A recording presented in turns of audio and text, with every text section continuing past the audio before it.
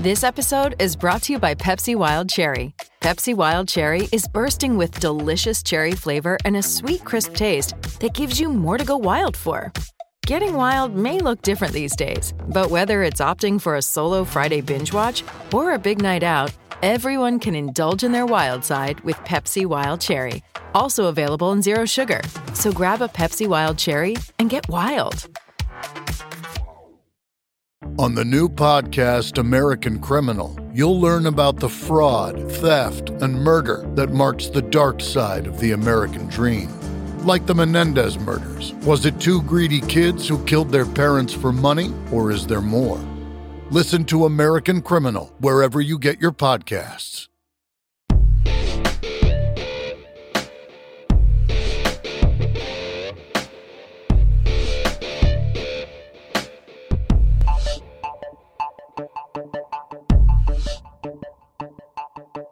Hello, hello, hello. It is time for a new episode of one of your favorite podcasts, The Imbalanced History of Rock and Roll.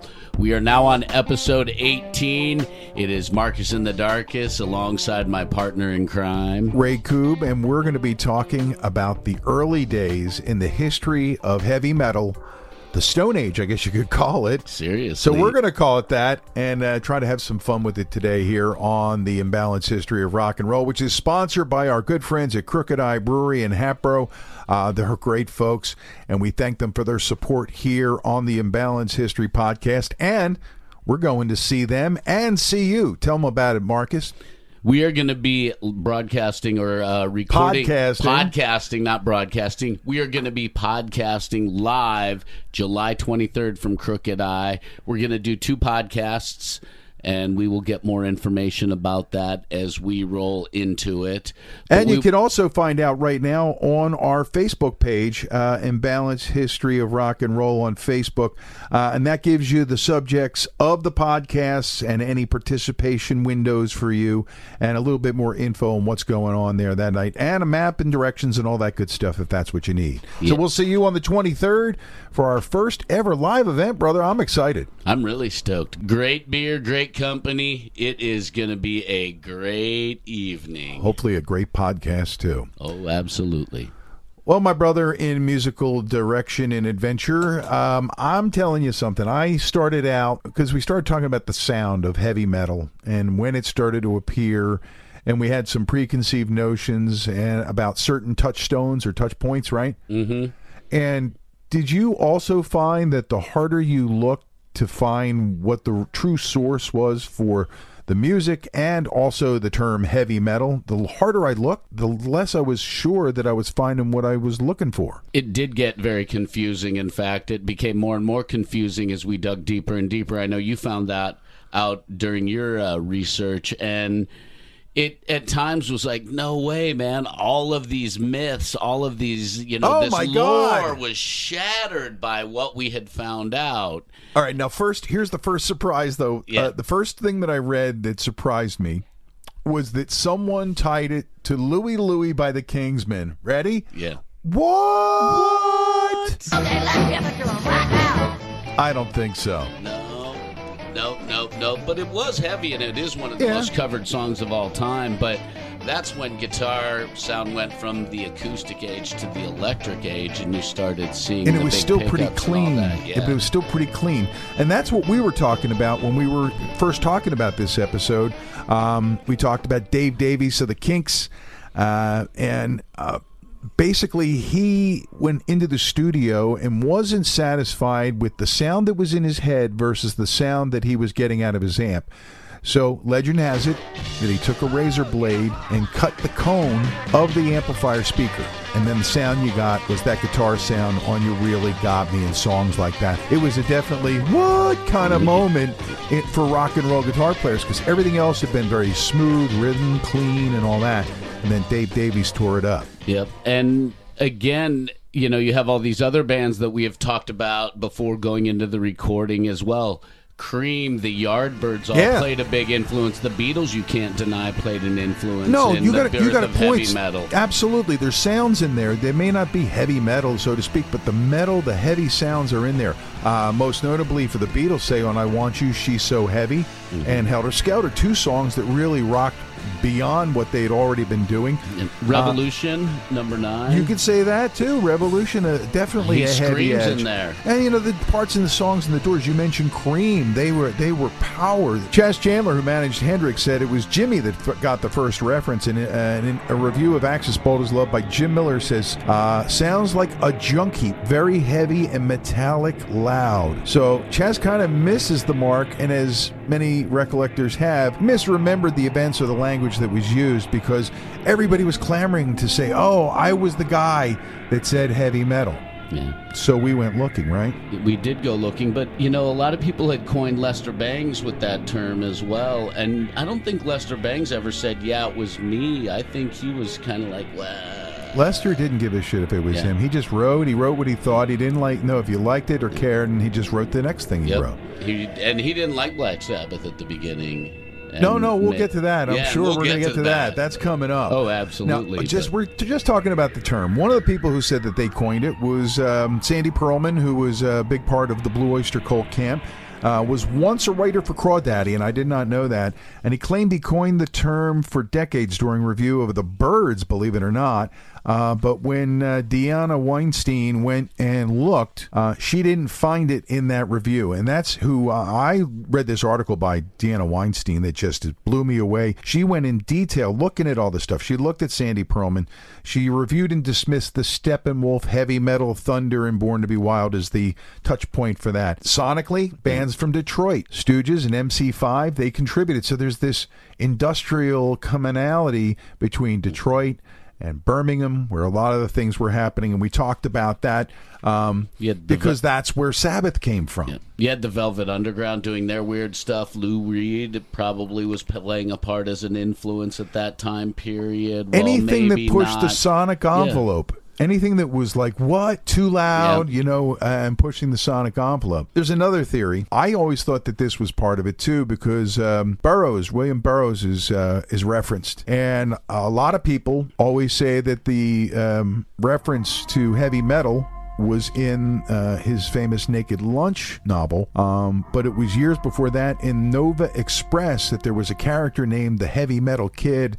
And that trilogy of books is more about drug consumption than music, and it's definitely not Naked Lunch. So that kind of struck that one out. Yeah, that's pretty crazy that everybody had cited William Burroughs incorrectly as well. I guess the people citing him might have been on the same drugs that he was writing about. Well, there is reference to bands as Heavy Metal Kids, and maybe it was more about their drug use, like you're saying, than their sound at that point. We talk about Lester Bangs on here a lot. Well, but he's when a he legend. Sure, he's one of my favorite writers. Great writer. When he was at Cream and at Rolling Stone, he called it downer music in his Sabbath review. We talked about that in our previous episodes. Yeah. But he seems to be both for and against Black Sabbath. Also, he referred to a couple bands in his reviews as grits and metal bands. Pretty interesting terminology, the comparison of grits and metal. But the first actual mention is in his review of Sir Lord Baltimore, and he says, seems to have down pat most of all the best heavy trick in the book. Is that really it, though? No. So we keep looking, right? I know. Now, in Rolling Stone in 1968, Barry Gifford writes about Mike Bloomfield, and he says, this is the new soul music, the synthesis of white blues and heavy metal rock. And he described the sound, not named a genre. He wasn't naming it. He was saying what a lot of people have been saying, and I guess that's the point of all this. They were calling it heavy rock. There were a lot of heavy rock bands, and the British Midlands seemed to breed them in large numbers. Yeah.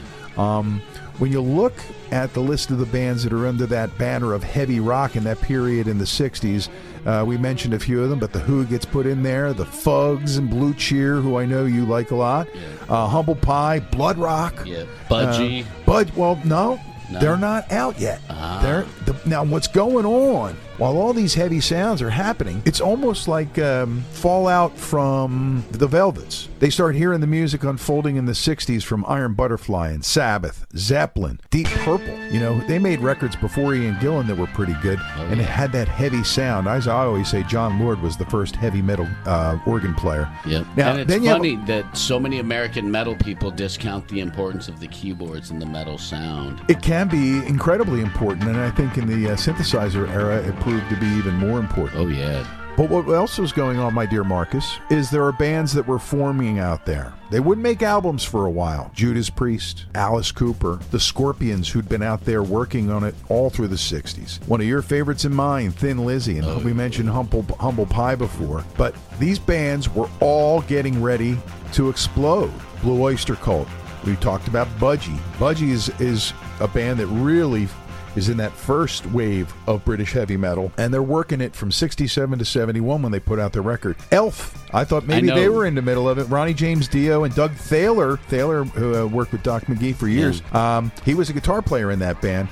Crazy. And they had singles as Elves before that, but Elf, and they were forming and trying to get their thing going. Sammy Hagar was out there working on it. Status Quo, the Stooges, and then T-Rex too. T-Rex was working, and all these bands had that kind of heavy rock swagger, and I think they were all scrambling, just like they were scrambling after the Seattle explosion to try to figure out what is it, man? I don't know. Who's the next big one? What Who's is it? going to What is be it the gonna one? be, Who's you going know? to be it? But these bands all had distinct sounds, which you can't say happened as we continue to go through the different ages, and we'll talk about that. Each one of these bands had a unique sound. They didn't sound like each other. I know you had a point about all of this that you wanted to make, and we'll get to that right after a word from our sponsors. You know, Marcus, when Marisa got back from her power walk the other day, she started doing a testimonial for Boldfoot socks. So I told her, hold on, and I sat her down and had her record it. Hey, Marisa, tell us all about your Boldfoot socks. You know how much I love to go out on that 5:30 a.m. power walk, and I'm usually coming home sweating and dripping wet from head to toe. But since I bought my Boldfoot socks, that isn't true anymore, at least not for my toes. After any workout or one of my long walks, I take off my shoes, I take off my socks, and I can't believe how dry my feet are. Even my socks aren't really that wet. These are the Boldfoot socks that I'm telling you about. They're so comfortable that I barely feel them on my feet when I'm walking or exercising. Every time you put on these socks, there's 2 words in capital letters that have so much meaning. You see the words, be bold. What that means to me is that if I'm going to go out for that walk, that jog, to the gym, wherever I'm going, it gives me a message that I can give it my best shot, that I can be empowered. I know it sounds crazy. It's just a pair of socks, but that's what it does for me. And they also wick the sweat away. That's Boldfoot socks at boldfoot.com. Check them out and be bold. Hey, Ray, it's been a really fun summer, and included in that summer fun is all the happenings at Crooked Eye Brewery over in the heart of Hatboro. So much going on, including the opening of the Crooked Eye Kitchen and the arrival of Salty Vets Barbecue. Matt and his team started small, but demand immediately outgrew what they'd done, so they've been making more to keep people fed over there. I got to tell you, man, so much has changed in the way things are going, too. Like, Rich and John are doing a duet now, and they're appearing regularly in addition to all the regulars like the Crooked Eye Band. And with the fall coming on, you're going to see some really nice fall varieties of beers in the and tap cider, room. too, Yeah. probably. Don't forget, it's all there. Craft cocktails, too, at Crooked Eye at the main location, right there off York Road in Hatboro. Pouring the cure for what ails you since 2014, and now pouring craft cocktails and serving up that Salty Vet fall-off-the-bone barbecue. Keep up with what's going on at the Crooked Eye Brewery by following them on Facebook.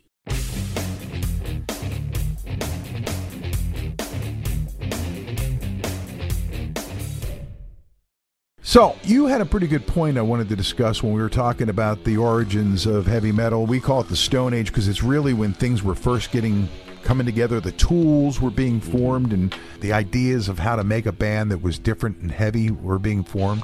Yep, you had the beginning really of a lot of the drop D tuning that Sabbath was using, Sure. and a few of the other bands, and I think the riffs that Tony Iommi was creating at that time were just over the top incredible, and they scared the shit out of a lot of people. I think the fact that they were dark and heavy sounds was frightening to people because it was something they weren't used to, and really, even through all the psychedelic stuff of the 60s, they hadn't heard. Really, they hadn't heard anything like that. That's true. It totally, and again, another aspect of rock and roll that scared the parents, that rebel music. Yeesh. But the funny thing is the subject matter and the lyrics often were diametrically opposed to the feeling that people got about the band from the sound, right?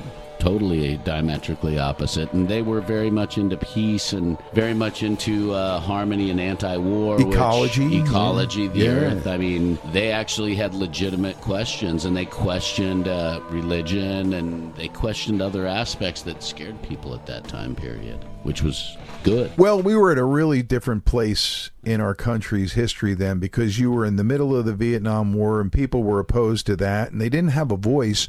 And I guess a lot of even some of the youth culture wasn't sure what to make of a band like Sabbath because they couldn't get their ears around it. It was easy to be singing, songs that felt comfortable. Yeah. And it was one of the things I think metal can be credited with is allowing the uncomfortable to become acceptable. It was almost like sticking up for the other kid in school who was a little odd, like maybe you were. Yeah. What do you say? I mean, these bands really wanted to push the limits, and it's interesting how bands all over the world, like the Scorpions in Germany, were doing this, and they all had views similar to a lot of the rebellious youth of America at that time period. The Brits were anti-war. Everybody was anti the Vietnam War all over the world. It wasn't just the American youth who had to go and fight that war. It was people all over the world because the same things were happening in their countries that were happening in our countries. You got to realize that the sound of the revolution musically hadn't been this heavy. And when the words, the lyrics would come out and they would begin to be self-empowering, it really did give a place to go for a lot of people who didn't feel like they fit in, even with the hipsters or the hippies or the freaks. Yep. And they started having a place to go. And it was a lot more honest. It was a lot more real. It wasn't the kumbaya shit of the folk implosion or anything like that. It was straight up, we're pissed off. And this is why we're pissed off, and this is how we're pissed off. And you're going to hear us, and you're going to hear our words. And the longer that metal continued to evolve and develop, that became more and more a theme of it. And I suppose when we talk more in the future about the Bronze Age, yeah. And then, of course, the Iron Age, yes. And the number of the beast. Oh, yeah. But here at the beginning of it, you had a lot going on, and there were a lot of rules that were not enforced, should we say? Yeah. There were a lot of rules that were ignored. And in some way, what's Bill Maher do at the end of his show? New rules! They created new rules, and Zeppelin was a big part of that. We talked about that in episode 13, yeah. How they rewrote everything that the Beatles had changed and rewrote it and took it to another level. And then the arrival of all these bands that we've been talking about, the people who were forming in the late 60s and early 70s and putting out records from 70. I mean, Alice Cooper's first record, Pretty's for You, comes out in 70. The world didn't know what to do with it. They really didn't. No, they were like, what the fuck? Now, Easy Action came out like the next year, and it didn't really connect. Again, they didn't know what the hell to do with it. We got around to putting out Love It to Death, and guys like me spent years looking for the first two until I found them. On vinyl. I still have them. But you have all these great bands that were just coming together, and think about it, they're coming together off the backside of that initial proto-punk explosion of the mid-'60s. These guys are coming. Then they get courage. They become emboldened. They get fuel for the fire with the music of Black Sabbath and Led Zeppelin and Deep Purple. And, when you get to the point where Ian Gillan joins up for the Mach 2 lineup, right? Both he and Roger Glover come in on the third record, Deep Purple and Rock, and then they do Fireball, then they do Machine Head. That's driving a lot of kids wanting to play these crazy riffs. And who's the riff meister in there? Richie Blackmore, let's not forget him.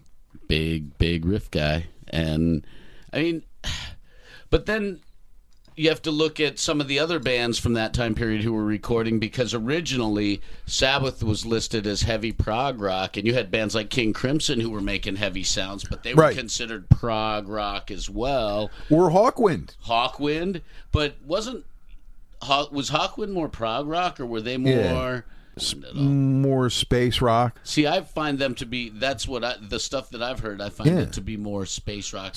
Like in the Soft Machine category. By the way, Soft Machine has more of a tie to William Burroughs novels. They actually got their name from one of them. But that's where Hawkwind was. Ian, he was a roadie. And there was a change in the band, and he knew how to play a little, and they made him the bass player. He didn't really know how to play the bass very well, and he learned. Trial by fire. So I figured that was the time too. Yeah. Think about it. Yeah. And of course, in the Bronze Age, fueled by Jack Daniels, we'll be talking about when Lemmy steps front and center with his boys, and Motorhead helps to lead the charge through the late 70s for what would become the 80s. Absolutely. But we get ahead of ourselves, as we always do here on the Imbalanced History of Rock and Roll podcast. Hey, Marcus, we've had a couple really interesting comments. I guess you call them podcast updates. We just had 2 amazing episodes with Kenny Aronson, where he told so many great stories. Have you gotten over that yet? I mean, our listeners just went ape shit and really ate up those 2 episodes. Those episodes were so much fun. Those stories were amazing, and he's got so many more stories to share. Well, we thank Kenny once again, but on our Facebook page, I noticed days after the first episode posted, a post from Rick Derringer. With whom he played. Yeah, it's pretty cool. Years. Hello, future podcast guest. It says, Kenny Aronson was and still is a very cool dude. Thank you, Kenny, for your generous appreciation of our time playing together. And, you know, while we were listening to Kenny tell that story about his time with Derringer, he really did appreciate it. He really enjoyed that a lot. You could tell. It really meant a lot to him all these years later. We're talking about decades later, and he's speaking in the warmest, fondest terms. Yeah, that's 40 years. That's 40 years since he's played with them. Yeah. So and the fact that he has those fond memories still, and the fact that he's, still able to share those memories is pretty badass. Hey, I almost forgot a couple bands. We were talking about the bands that were ramping up before the launch. 2 bands that were a big part of that. T-Rex.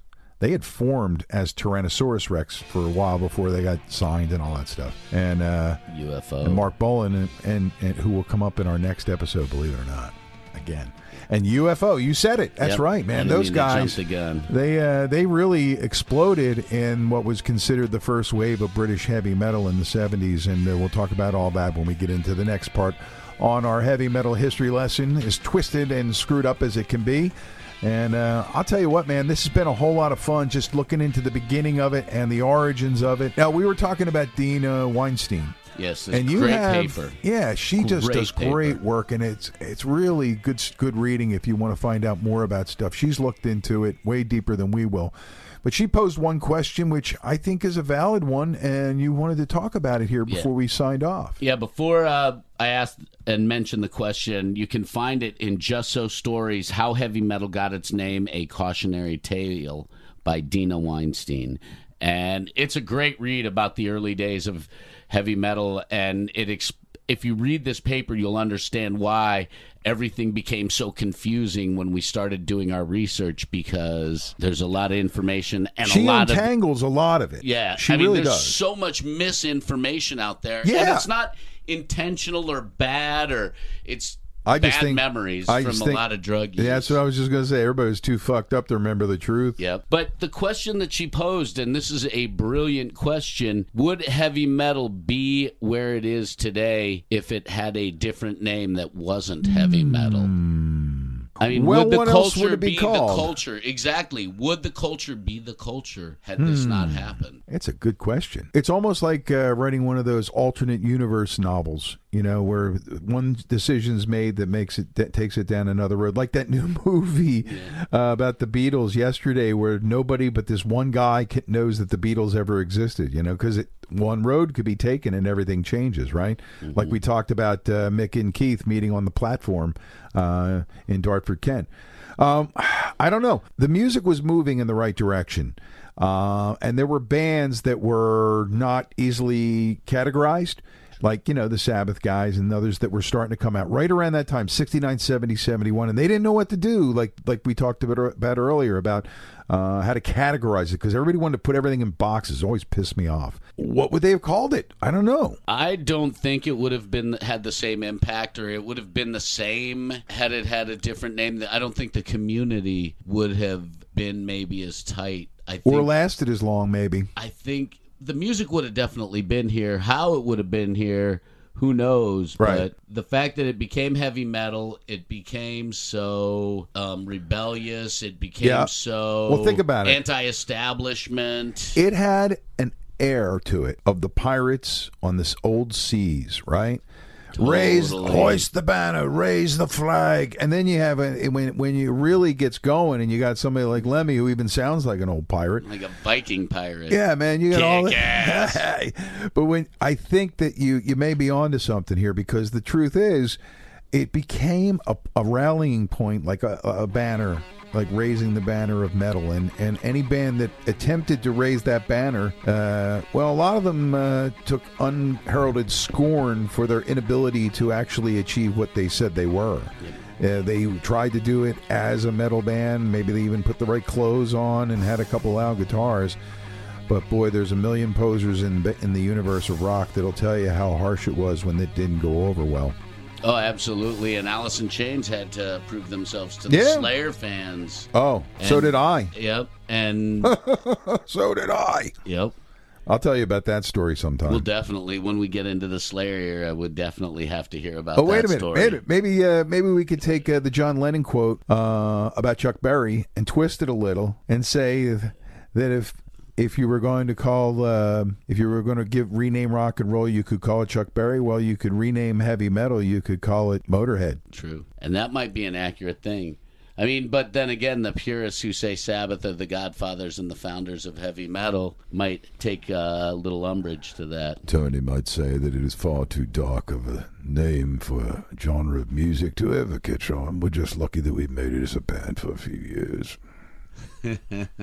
Those guys and their humbleness about the fact that they had the impact that they did. But I'm sure know. that they didn't expect to have the impact that they had on music. Here's what we do. We turn to the audience. And this is where you guys have to come through a little bit. So we'll talk about this on a future podcast update, or maybe do another episode about it.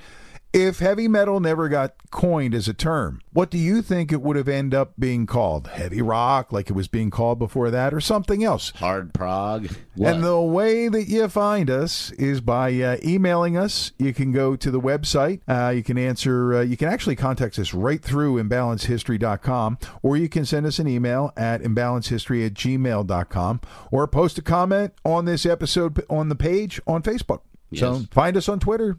You can do that. Marcus and Darkus and Ray Koob Radio. We're easy to find on Twitter, and keep an eye for future updates and things going on. That's kind of where we are on the that. Now it's just like the origin of the term itself. We really can't get anywhere because you can't really think of anything immediately that would jump to mind to call it instead of heavy metal. That's true. For me, Motorhead, but for everybody that's different too. Some people say Sabbath. Yeah, some people say. I mean, if you think about it, the hole in the world of metal without Lemmy is gigantic and monstrous. And if we lose Ozzy and any other members of Sabbath, right now. That will happen. The hole will get bigger. Okay, we'll cut that out. But alrighty, we're gonna do science real quick. And just so you know, the term heavy metal was first written about in 1817 by German chemist Leopold Gmelin. He divided the elements into three categories: non-metals, light metals, and heavy metals. 1817, used with metals like uranium and elements like that are the heavy metals. Wow. Always learning something here on the podcast. All right, man. I'm glad we covered that heavy metal area there. The Imbalanced History of Rock and Roll is a production of Dark Doc Media. I'm one of your crazy hosts, Ray Koob. I'm Marcus in the Darkest. And we'll catch you next time here on the Imbalanced History of Rock and Roll.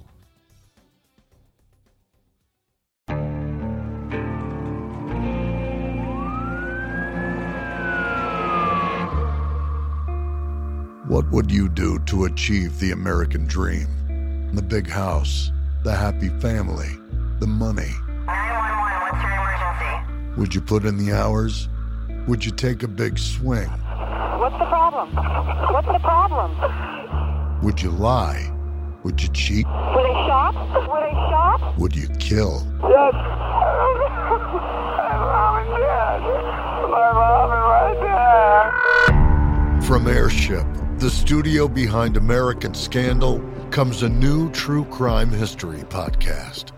I'm Jeremy Schwartz, and I'll be taking you inside the minds of some of our most notorious felons and outlaws, exploring the dark side of the American dream. In my new show, American Criminal, you'll meet the picture-perfect brothers who killed their parents, the thief who stole babies, the crypto king who siphoned off billions, and plenty more. From assassins and gangsters to killers and con artists. Whatever the case, whoever the criminal, you don't know the full story. Until now. Don't miss the debut season of American Criminal, The Menendez Brothers, beginning February 29th. Listen wherever you get your podcasts, or to get early ad-free access to the entire season first, plus hundreds of other ad-free history podcast episodes, subscribe at IntoHistory.com.